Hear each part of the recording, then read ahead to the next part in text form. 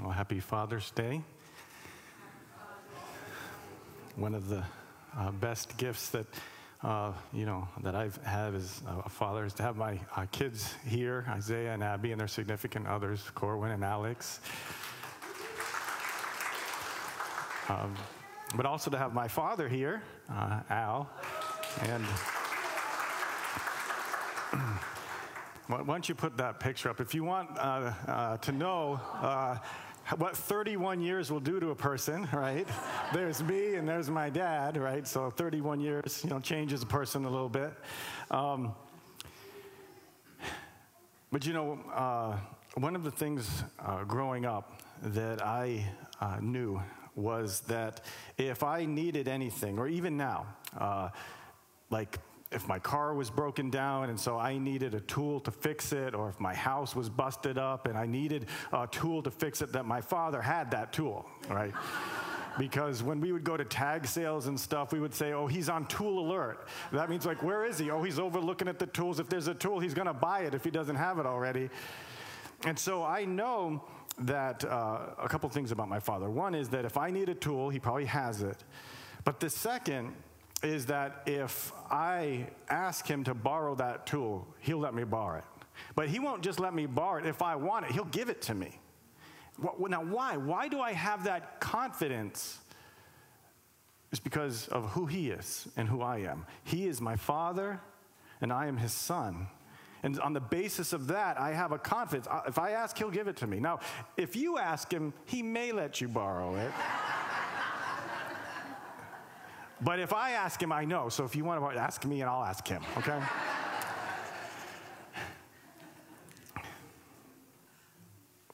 And I think this is an illustration of our scripture in that we need to know who Jesus is so that we know who we are as his followers and what's available to us because we follow him. You see, so many times we, as Christians or whatever, we do things, but we need to do out of who we are and who Christ is. This scripture really focuses on who Jesus is, and because of who he is, he calls us out to him. And if we're following him, again, we can do things we didn't think possible. And as we're in this scripture that Linda read, we're in this series in Matthew called A Story Bigger Than Your Own. And the context of that scripture is we've just been through this section where people are rejecting Jesus, or at the very least, people don't know who Jesus is. They don't understand who he is. And in the passage right before this, Matthew describes how John the Baptist was killed by Herod. Because Herod didn't understand who John the Baptist was, and he definitely didn't understand who Jesus is. So verse 13 tells us, when Jesus heard this, that is, he heard that John the Baptist was murdered by Herod, he withdrew from there in a boat to a desolate place by himself. So John the Baptist was a relative of Jesus. He's the one who prepared people for Jesus' ministry. So it makes sense that Jesus would withdraw from Herod's area of influence and recharge with some alone time with the Father. And the needy crowds, they followed him. And he heals the sick in the crowd. He miraculously feeds them, as was read. But then I want you to notice, he then goes back to have some alone time with his Father in prayer. Verse 23 says this. It says, after he had dismissed the crowds, he went up to the mountain by himself to pray. And when evening came, he was there alone. He was up there for at least 6 hours in prayer. We know this because when he came to the disciples on the boat, it says it was in the fourth watch, which is between 3 and 6 a.m. And so although this isn't one of the main points of the scripture, one of the things that I want us to glean from that is that in all the storms and the busyness of life, we need to make sure that our doing flows from our being. because that's what Jesus does, right? He is the Son of God. And that's the emphasis here in this passage. After all, the climax of this passage is when the disciples say, truly, you are the Son of God, and they worship him. Well, Jesus, he lets his doing flow from his being. His works flow from his identity. So the miraculous provision of the bread, the walking on water, those actions flow from who Jesus is, his identity. And he makes sure that his relationship with his Father is secure. He focuses on that when things get difficult. They get difficult physically. Imagine looking after a crowd of over 5,000 people, because there was 5,000 men, so that probably means there was like at least 15,000 people. He's healing them all day.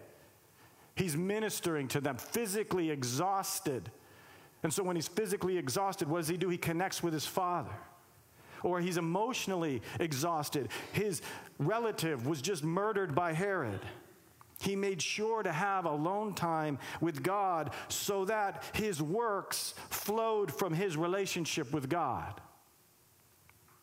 Now, that's implied in this scripture. But what's implied in this scripture is stated plainly in John chapter 5, verse 19 through 20. This is Jesus. He says to them, I believe it'll be on the screens, he says, "Truly, truly, I say to you, the Son can do nothing of his own accord, but only what he sees the Father doing. So whatever the Father does, that the Son does likewise. For the Father loves the Son and shows him all that he himself is doing. And greater works than these will he show, so that you may marvel." So God the Son is in perfect unity with God the Father. And he says, whatever I see him doing, that's what I do. You see, Jesus was fully God, but he was also fully man. And so he shows us the way. He models the way for us. That all the things that we do must flow from who we are in Christ. And although Jesus is the unique Son of God, through Jesus, our relationship as children of God can be restored.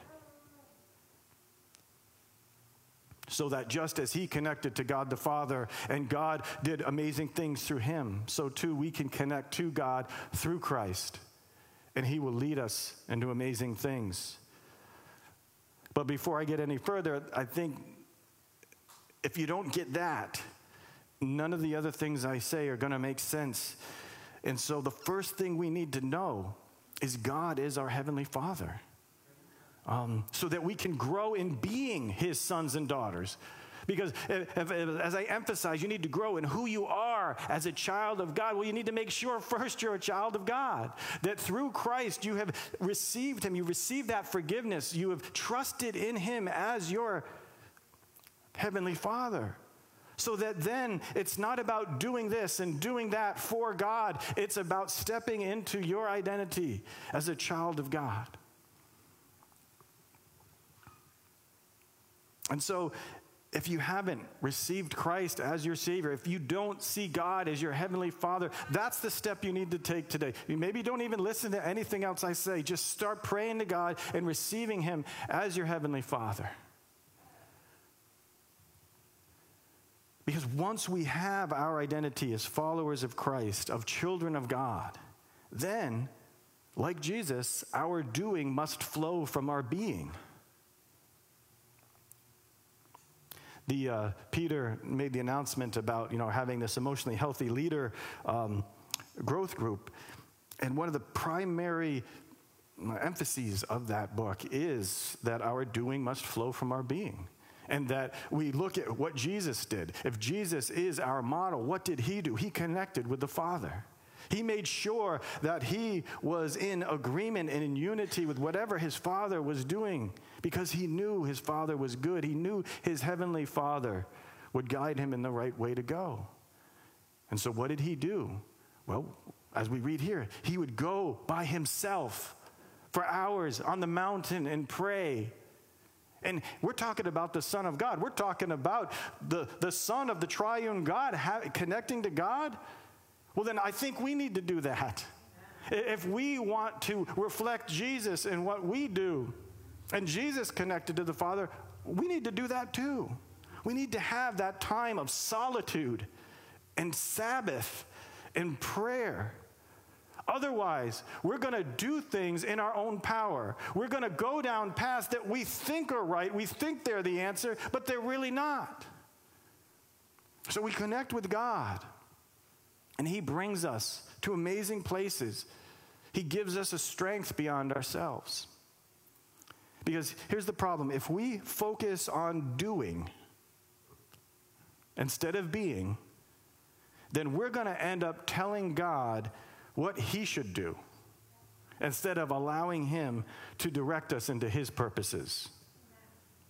And if we do that, we miss out. We miss out on experiencing His presence and His power in a new way because we're just following a path that we've been on before. We're comfortable. It's not scary, but it lacks the presence and power of God.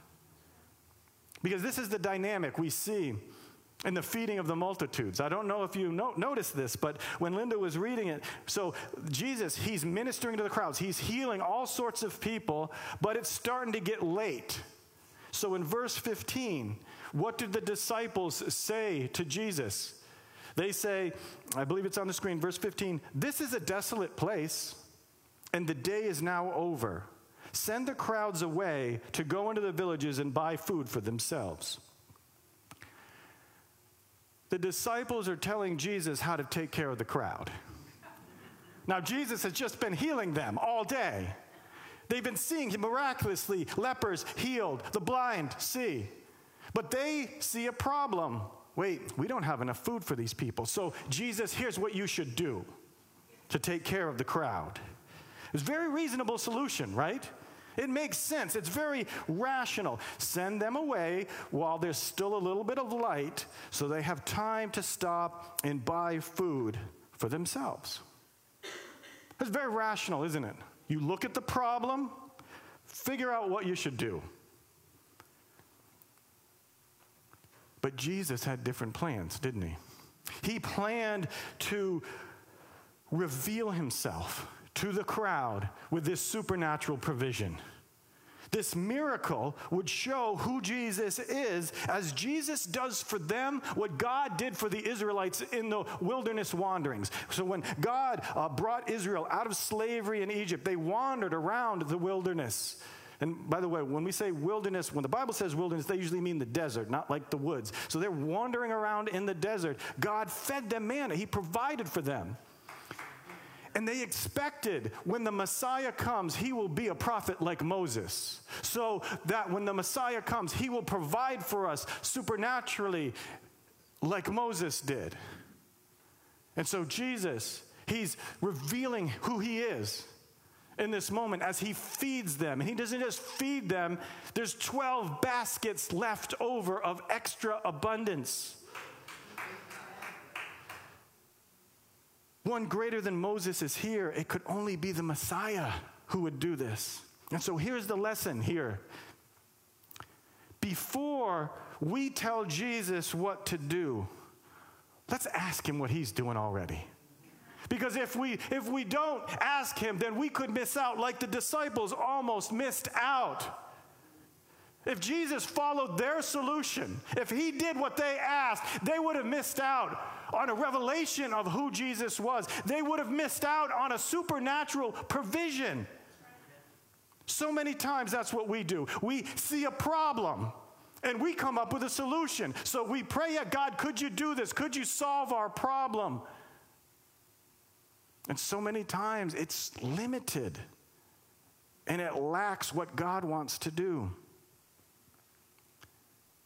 So the disciples may have solved the problem, but they would have missed out on a revelation. So many times we ask God to solve our problems when He's wanting to reveal Himself, who He is, and who we are in Him, so that we would truly do from who we are. We would do from who He is. But we settle for him just solving a few of our problems, making us feel a little bit better, feel a little bit more comfortable, instead of understanding that he is the Almighty Father who loves us, who gave his life for us on the cross so that we can walk through the storms of life, that we can walk into hunger and want and sickness and understand that he is in the midst of that doing something that we didn't expect.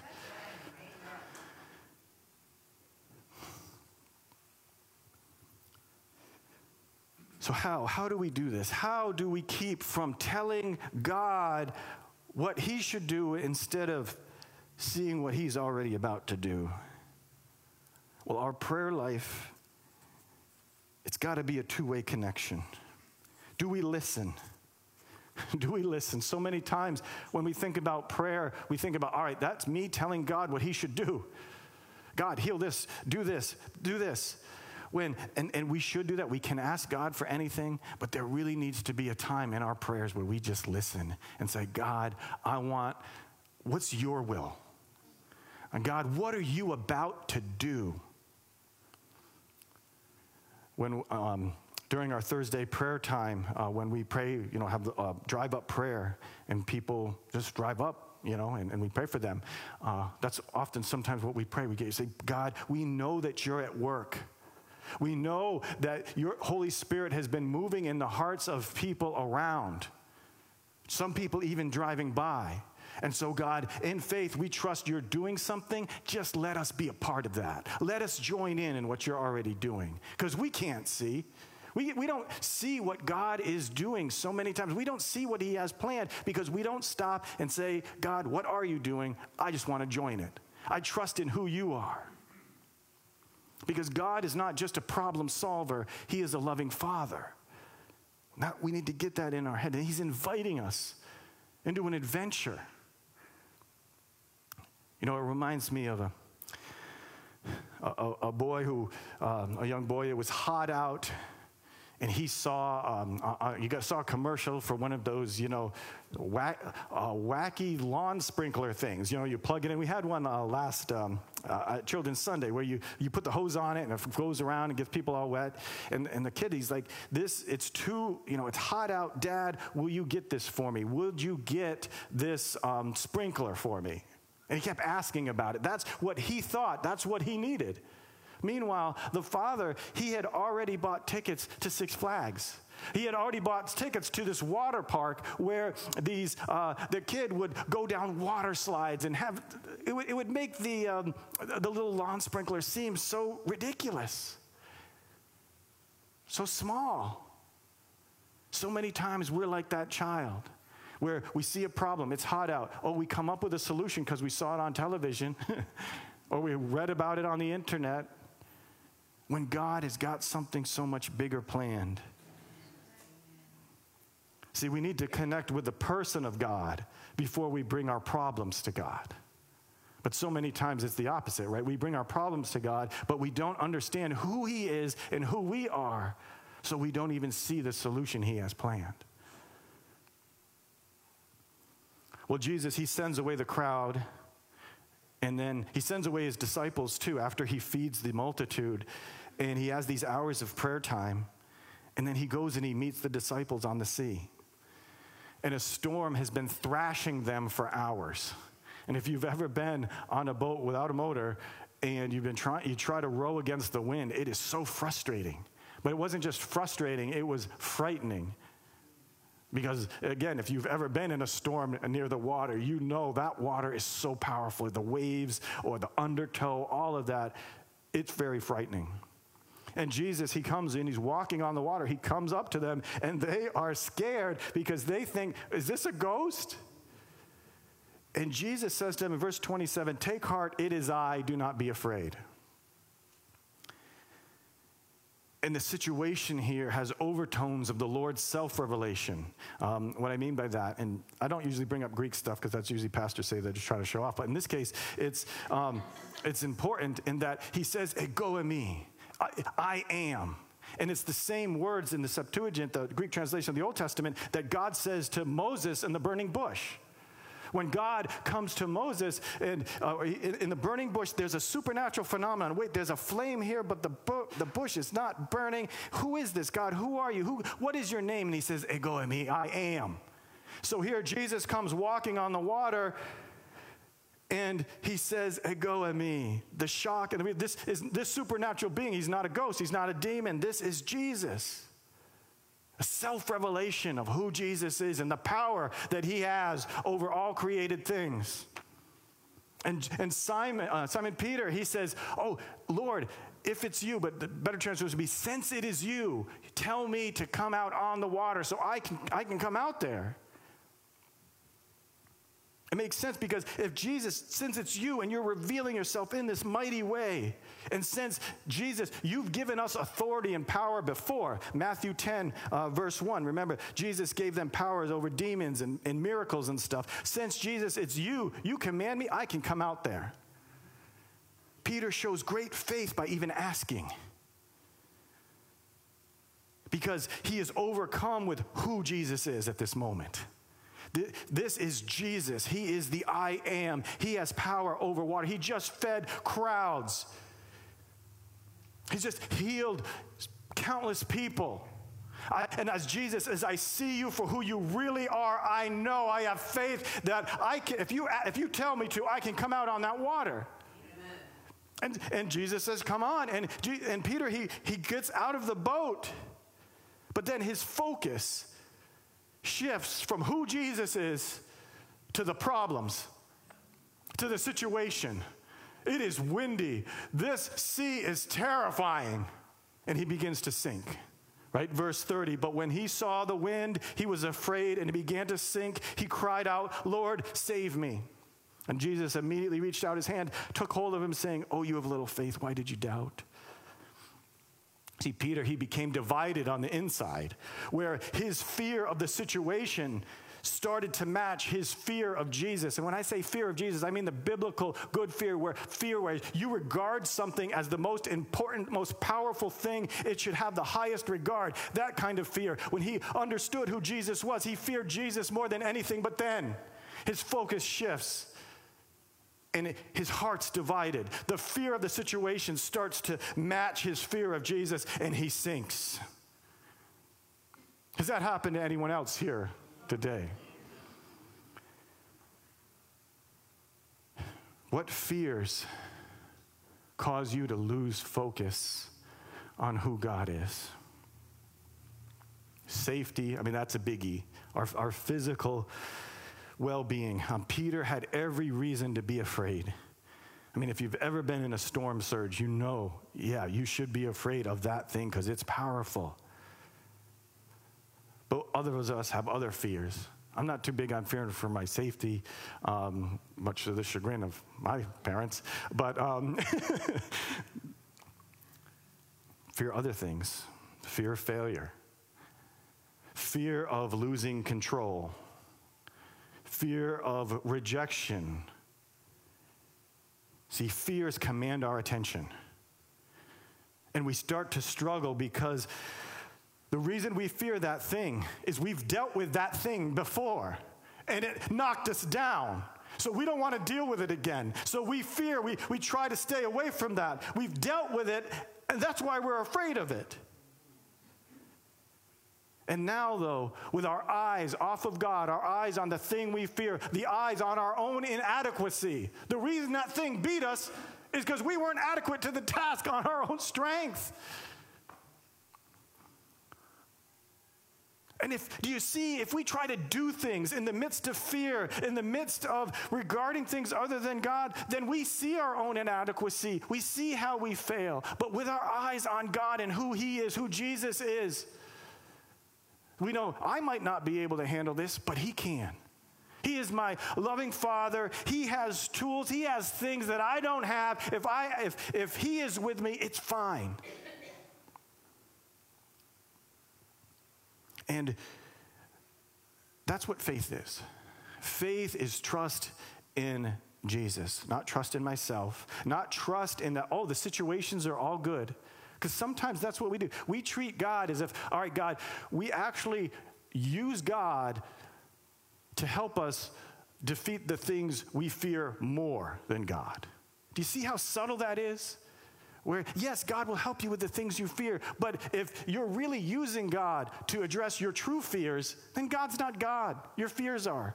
And the reason this is important is that sometimes God will make you walk through those things you fear. He won't just take them away. He'll walk with you through those things that you fear. I mean, Peter, when he is on the water, the storm is still surging. Did you notice that? The storm doesn't stop till they're in the boat. But why does he go out there? Because Jesus is out there. He's in the storm. Or the crowds coming out to Jesus in the wilderness. There's no food out there. It's hard to go into the wilderness. You won't be provided for naturally. But they go out there. Why? Because Jesus is there. And as they go out into these places, the very places they fear, that is when they receive a supernatural revelation of who Jesus is. But then they also see who they are in him. That, yes, Jesus, he's the Son of God. But if I'm following him, then yeah, I can go out onto that water. If I'm following him, I can go into the wilderness and he'll provide. So the lesson here, last lesson, is don't take your focus off of Jesus and who he is. Because when he invites you into the supernatural, you can go where Jesus goes. You can do what Jesus does despite the storms. It's because of who he is and who you are in him. So how do we do that? Again, this is another concept from emotionally healthy discipleship and leadership is pay attention to your emotions. It's true. We don't want to live by our fears. We don't want to live by our feelings. We're defined by our relationship with God, not these things. But that doesn't mean we ignore our emotions, because that's sometimes what we do. Like, well, feelings and fears and stuff, I'm not supposed to live by that, so therefore I'll ignore them. No, actually pay attention to them, because you can't help how you feel. You can't help when that fear wells up inside you, but what's your response going to be to that? When that fear wells up inside you, are you going to fight? Are you going to run? Well, in Christ, those aren't our only options. No, our option is to focus. When we fear, then we focus on God. And so you need to know that when you have that fear bubbling up inside you, or when it's discontent, or whatever those feelings are, don't stuff them. Rather, say, God, I'm feeling some strange things. God, I'm feeling fear, so I'm going to lift these emotions up to you. I'm going to specifically put my focus back on you so that you can help me deal with these things. That you can help me see who I am in you and who you are, because I know you're greater than the thing I fear. I know that you have a solution to my problems that I haven't even thought of. But too many times we say, okay, I am scared. God, do this for me. Do this. Instead of saying, no, God, I am scared and I don't know what to do. And this is a problem bigger than me, but I'm lifting it up to you. And I'm asking you for your guidance. I'm asking you to be with me in this storm, so that even though I walk through the valley of the shadow of death, I will fear no evil, for you are with me. Your rod and your staff, they comfort me. That is the relationship we have, the good shepherd, the good father. So let's stop trying to do. And you might be here, and Christianity might be a thing that you're not even know what it's going about. Well, it really is about who God is, who Jesus is, and who you are in him. So if you have the impression of, I don't want to do this Christian thing because I got to do this, and I got to do this, and I got to do this. No, the doing flows from your being. Just like Jesus, he was the Son of God. He stepped into that relationship in unity with the Heavenly Father, and then he says to his disciples, all right, now you do that. I have redeemed you. You are God's beloved children, and now in your connection with God, in your place of trust in who he is and who you are, now go step into the water, step into the storms, step out into the wilderness. And he is with us. Let's pray. Dear Lord, we can only come before you and ask that you would put in our hearts, each one of us here today, Lord, give us a revelation of who you are. Holy Spirit, I pray that you would go about this place and you would be sinking it into our hearts of who you are. Lord, some here, as we've just been prayed, Lord, some are fatherless. Lord, we know that you are the good Father. Would you reveal that goodness to each one here? Lord, would you reveal who you are and who you want us to be so that we would step into all that you are. And Lord, as we sing this song, this holy, holy, holy song, it's a confession that, Lord Jesus, you are holy. God, you are Holy Spirit, you are holy. And you're inviting us into that relationship so that we would be your children and live in a way empowered by your presence. Do that among us today, Lord. In Jesus' name, amen.